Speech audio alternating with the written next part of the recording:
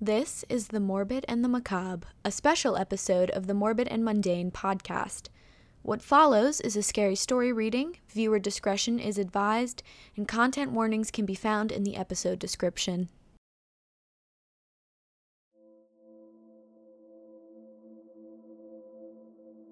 How does it work? Death, I mean. How does it work?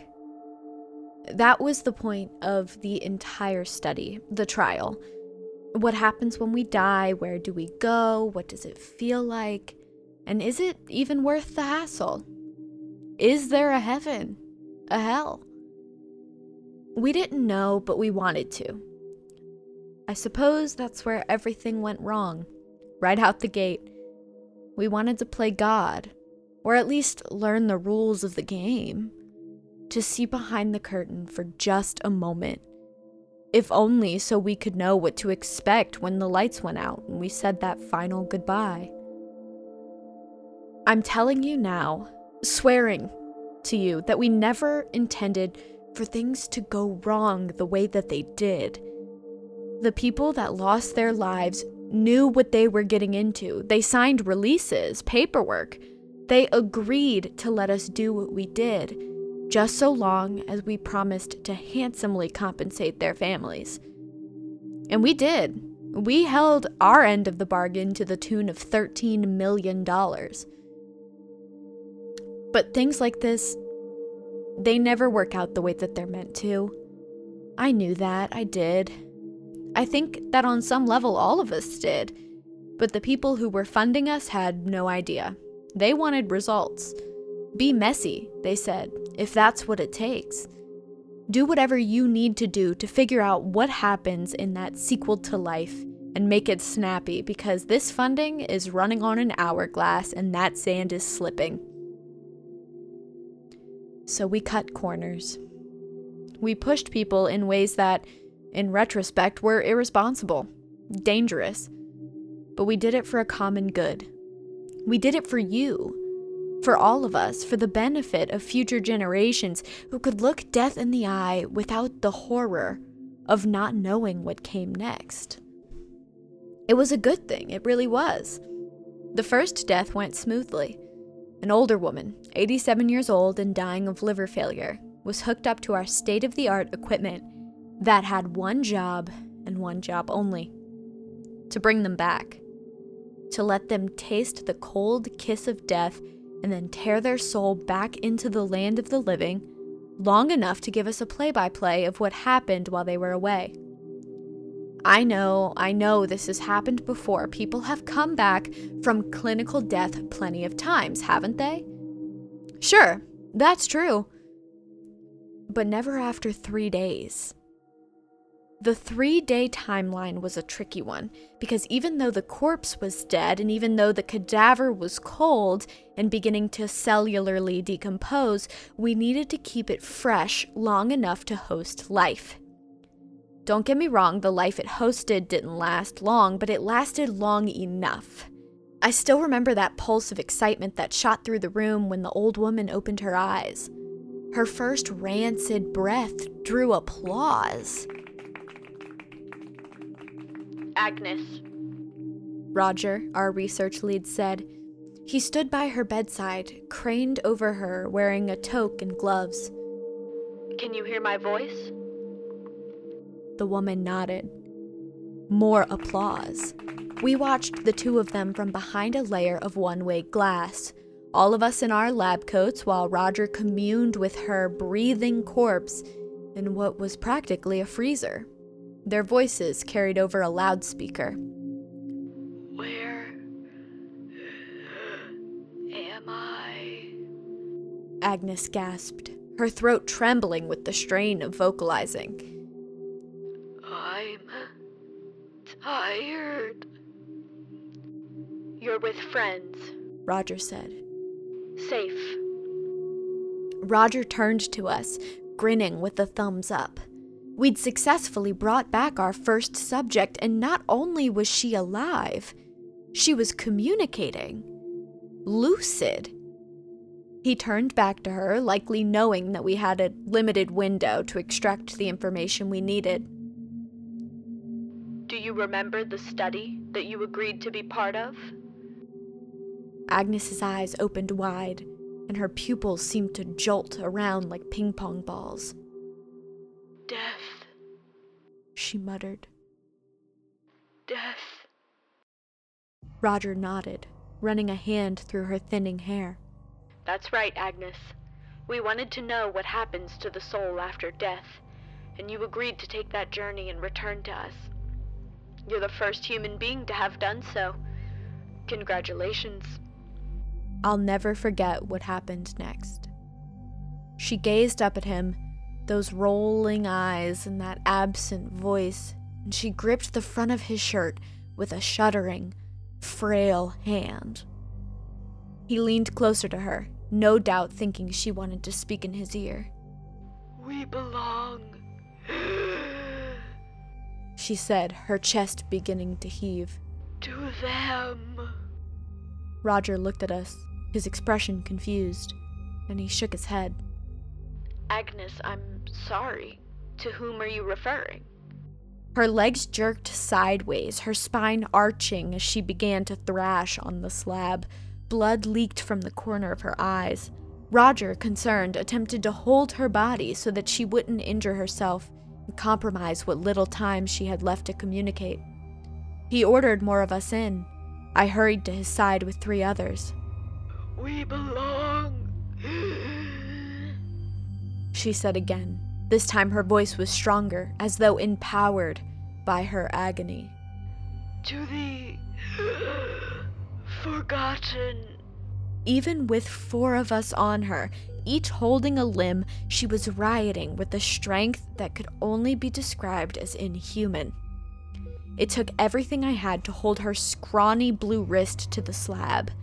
Behind us, the machine monitoring her vitals began to beep violently, indicating levels that were grossly out of range. What comes next? She hissed, and smoke began to drift up from her mouth. Is worse than any hell. Before we could ask further, before we could subdue her and help her pass peacefully, she went still on the slab. Her limbs fell limp, her buzzing pupils stilled, her mouth ceased to smoke, and her head lolled to the side. Agnes Mick had died for the 2nd time. We had her corpse carted to the morgue for an autopsy and discovered that her brain showed signs of hemorrhaging. Her heart had partially ruptured in her chest, and most bizarrely of all, her vocal cords had been seared, as if something had lit them aflame. Her results were ominous, to say the least, but we were intelligent enough to know that a sample size of 1 does not a conclusion make, and so we eagerly awaited our 2nd subject. This one was a young boy named Jacob. He had been struck by a vehicle in a hit and run and fallen into a coma. His parents had never had the opportunity to say goodbye, and so they agreed to allow us to perform our study so long as they were there for his revival. The process was similar to Agnes's. Jacob lay unmoving on the slab in the freezer room, wires and diodes hooked up to his chest and temples, a white sheet draped across him. By his side stood Roger and both of the boys' parents, all of them clad in toques and gloves. Are you ready? Roger asked. Yes, they said. We all waited behind the glass with heart-pounding anticipation. Roger clicked a few keys on the computer console and the machine began its mechanical song.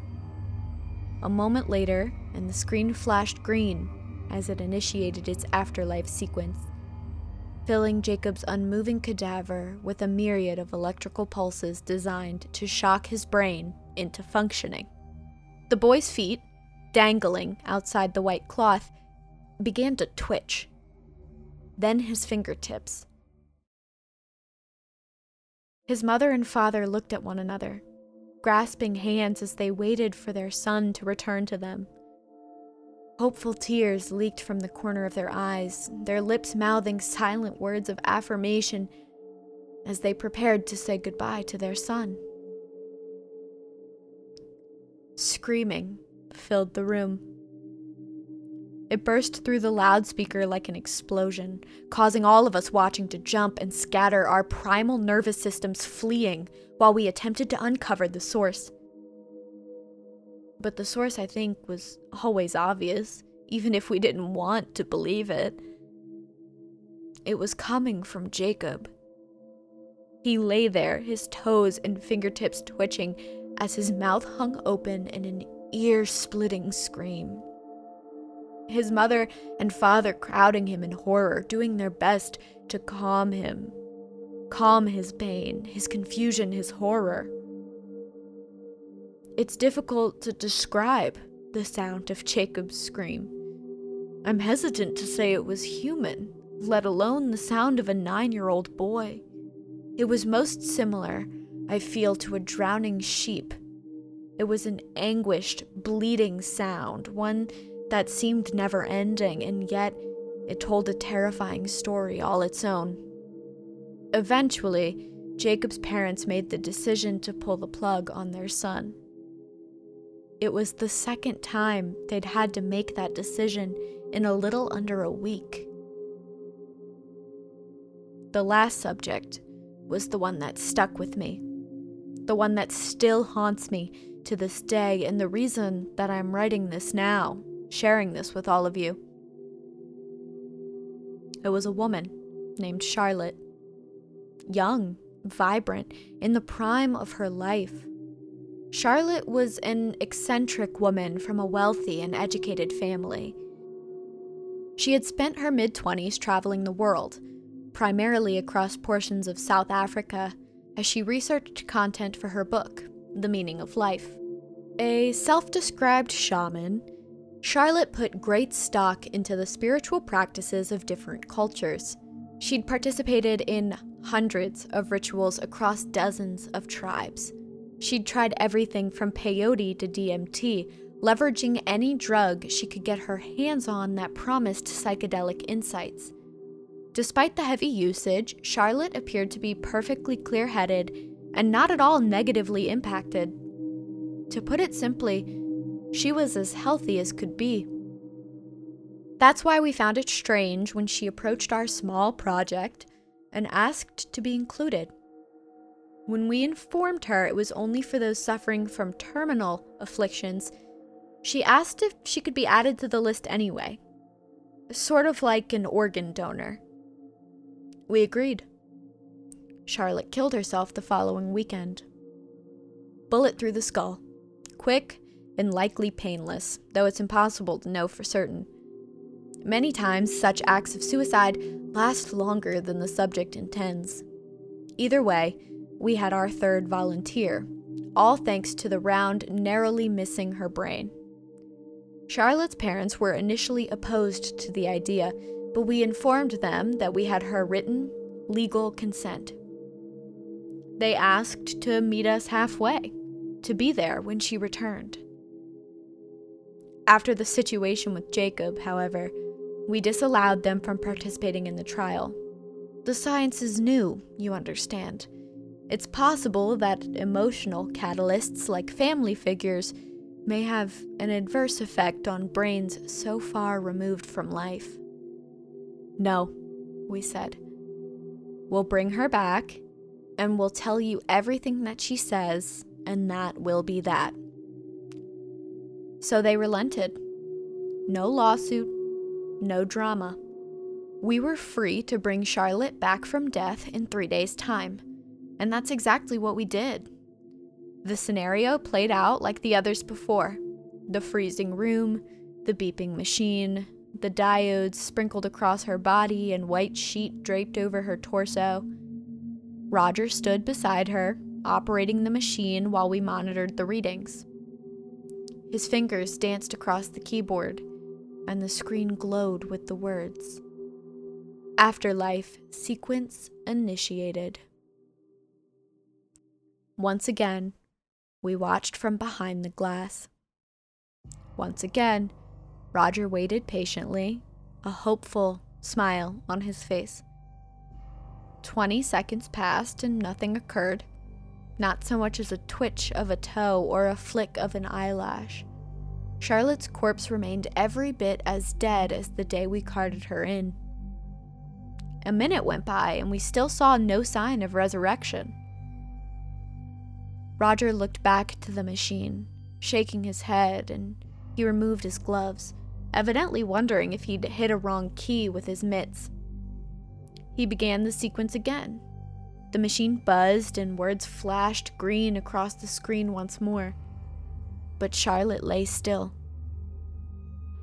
"Elliot," he said to me, his voice ringing out over the loudspeaker.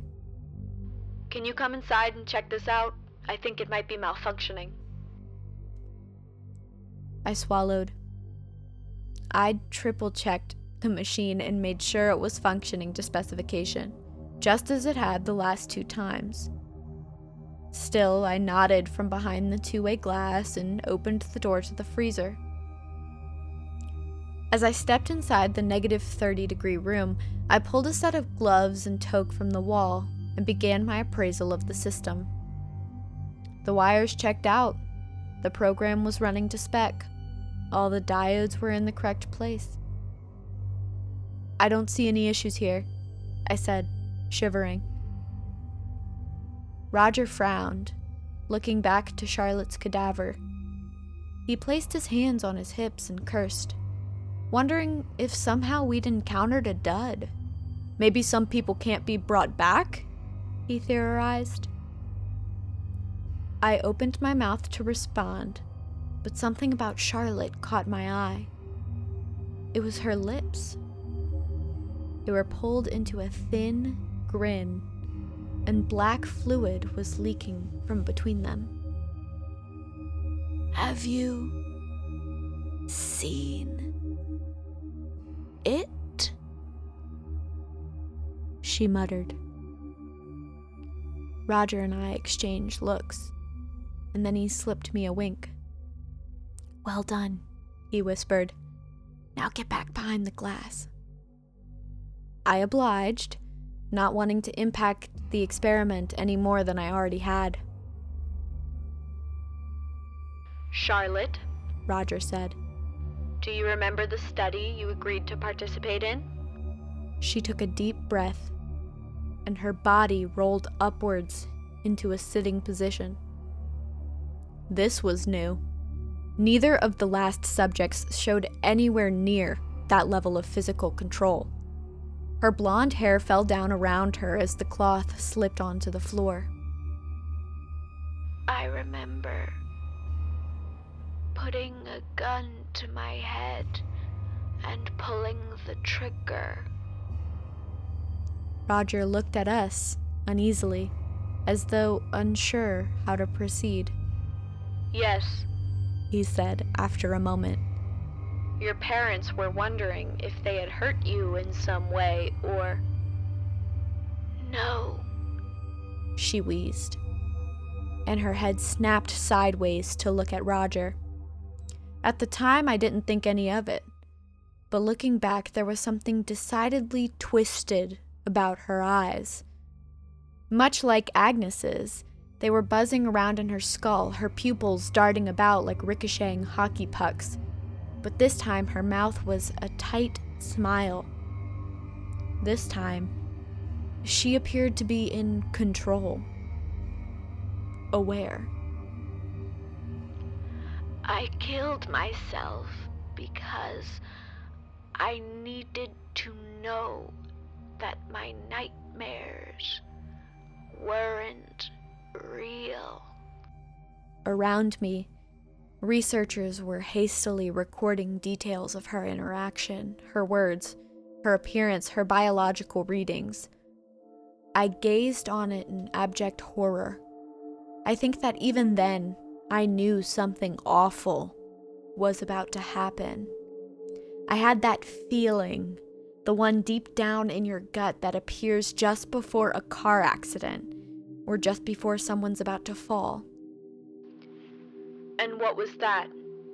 Roger said, his voice breaking as he stood next to Charlotte's buzzing pupils. What came next after you died? Everything, she muttered, sweeping a leg off of the slab. That I feared. Her pale foot hit the linoleum floor with a dull slap. Then the other followed. She took a shaking breath and then pushed herself off of the table until she was standing, naked, in front of Roger. What do you think happens after we die, Doctor? Roger looked sidelong at us from the two-way glass, his expression somewhere between nervous and fascinated. I'm not certain, he said. We all believe different things, I suppose. We were hoping you could answer that for us, Charlotte. Charlotte laughed, I think. It's hard to say, but she threw her head back and started choking irregularly. We believe.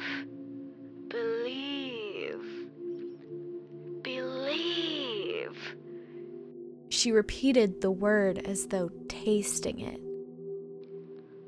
We believe so many different things, and we so desperately want them to be true. But the only truth is that we return to the forgotten. The forgotten. It was a phrase we'd heard before from Agnes, one in which I'd assumed it referred to human beings, like those who died in meaningless wars or in periods of widespread misfortune. And yet, the emphasis that Charlotte placed upon it. The forgotten? Roger repeated, taking a step back from Charlotte's hunched-over body.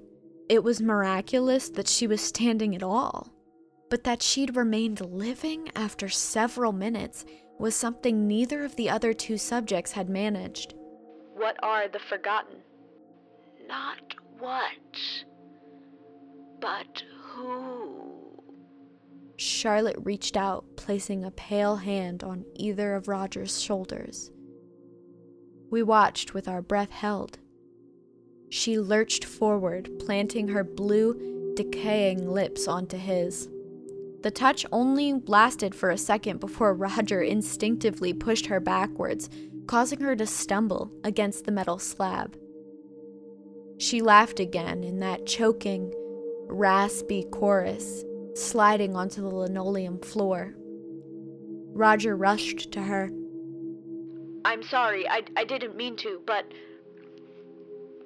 our minds are finally made, she wheezed, not seeming to care. They evolved over millennia to mask reality, to mask the bitter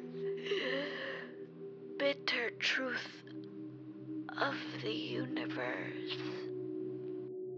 She spat black bile onto the floor, wiping at her lips with a shaking hand. You want to know what happens when we die? We return to the abyss that birthed us. The room around me began to murmur, some in interest, others terror. I merely watched on, my heart racing and my mouth dry. I put a bullet through my skull, Charlotte continued, because I had a vision of the end. I saw our makers, and they were dressed in dying stars and empty space. They were hopeless, empty. But just like us, they wanted medicine, a way to feel. Roger knelt beside Charlotte as her voice grew quieter with every agonizing word. We are their medicine. She rasped. Our minds are primed for love, for joy, and for pleasure. And when we die, they feed on us. They leave our souls empty and rotting until we're rebirthed into the next human, a little less whole, a little less complete. Once again, that thin smile twisted its way across her blue lips. A little closer to putting a bullet through our skulls. Roger waved at us, indicating that he wanted us to make sure that every second of this was being properly recorded. Then he turned back to her. What else can you tell us? That we began with meaning, but as they fed, and they fed, we grew emptier, more incomplete. Collectively, the human soul withered. Black bile poured from her lips now. It streaked down her pale body, pooling around her trembling legs like blood from a butchered lamb. Look around you. Do you feel the rage, the hatred, and the pain? It's consuming the human race like a plague, and bit by bit we're getting worse, not better. Soon we'll have nothing left to feel. No love, no joy, just emptiness. Roger's mouth hung open. His words stuttered as he attempted to formulate a response, to articulate why she must be wrong. At least, that's what I'd hoped for. I'd hoped for anybody to stand up and say this was all a farce and the experiment had been compromised and none of this could be true. But nobody did. Charlotte reached up and gripped Roger by the front of his shirt. If you want to know what comes next, I can show you. Roger looked at us through the glass, his eyes wide with shock and fear. He looked at us one last time, and I think he was waiting for somebody to shake their head to tell him that no, that was a bad idea, that he should decline. But we were all too shaken, I think. We weren't thinking straight. So he nodded. He nodded and leaned into Charlotte, and then the lights flickered, and the freezer and our observation room were both plunged into darkness. The blackout lasted for just a second, maybe two. But it was long enough for everything to go wrong. When the light returned, the glass was cracked and the machine was wailing a metallic tone. Roger lay in front of Charlotte's naked corpse, his head face down, in the pool of bile, smoke drifting up from his slack-jawed mouth. Charlotte's eyes were no longer buzzing. Her chest was no longer heaving.